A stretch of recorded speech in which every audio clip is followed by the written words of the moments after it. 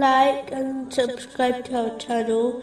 Leave your questions and feedback in the comments section. Enjoy the video. Continuing from the last podcast, which was discussing chapter 61, verse 13. And give good tidings to the believers. Specifically, it was discussing a narration found in Imam Munzari's Awareness and Apprehension, number 2556, and those given glad tidings.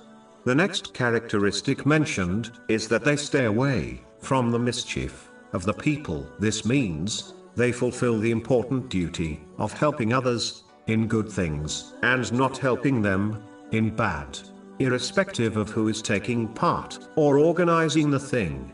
Unfortunately, many Muslims fail in this important duty by choosing to help or not to help others, depending on who is doing something, instead of observing what they are doing.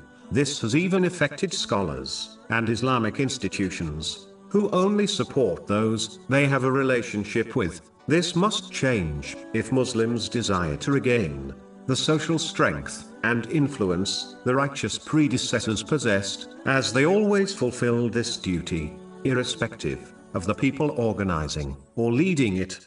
The thing mentioned is that the fortunate person is the one who acts according to their knowledge. This is important to do, as ignoring one's knowledge and acting contrary to it is a sign of great ignorance. This type of knowledge is not beneficial at all. In fact, it will only testify against a person on Judgment Day. Knowledge is only useful when it is correctly acted on, just like a map only leads to the desired destination when it is used.